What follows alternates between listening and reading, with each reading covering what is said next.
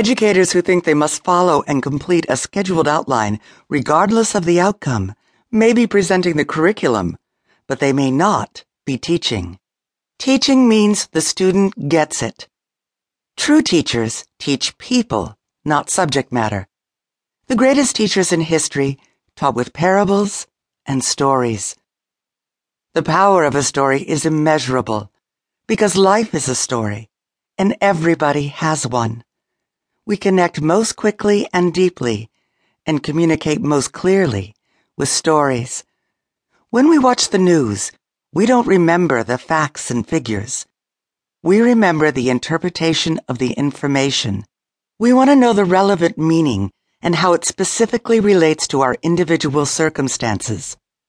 Facts are retained by the cognitive left brain.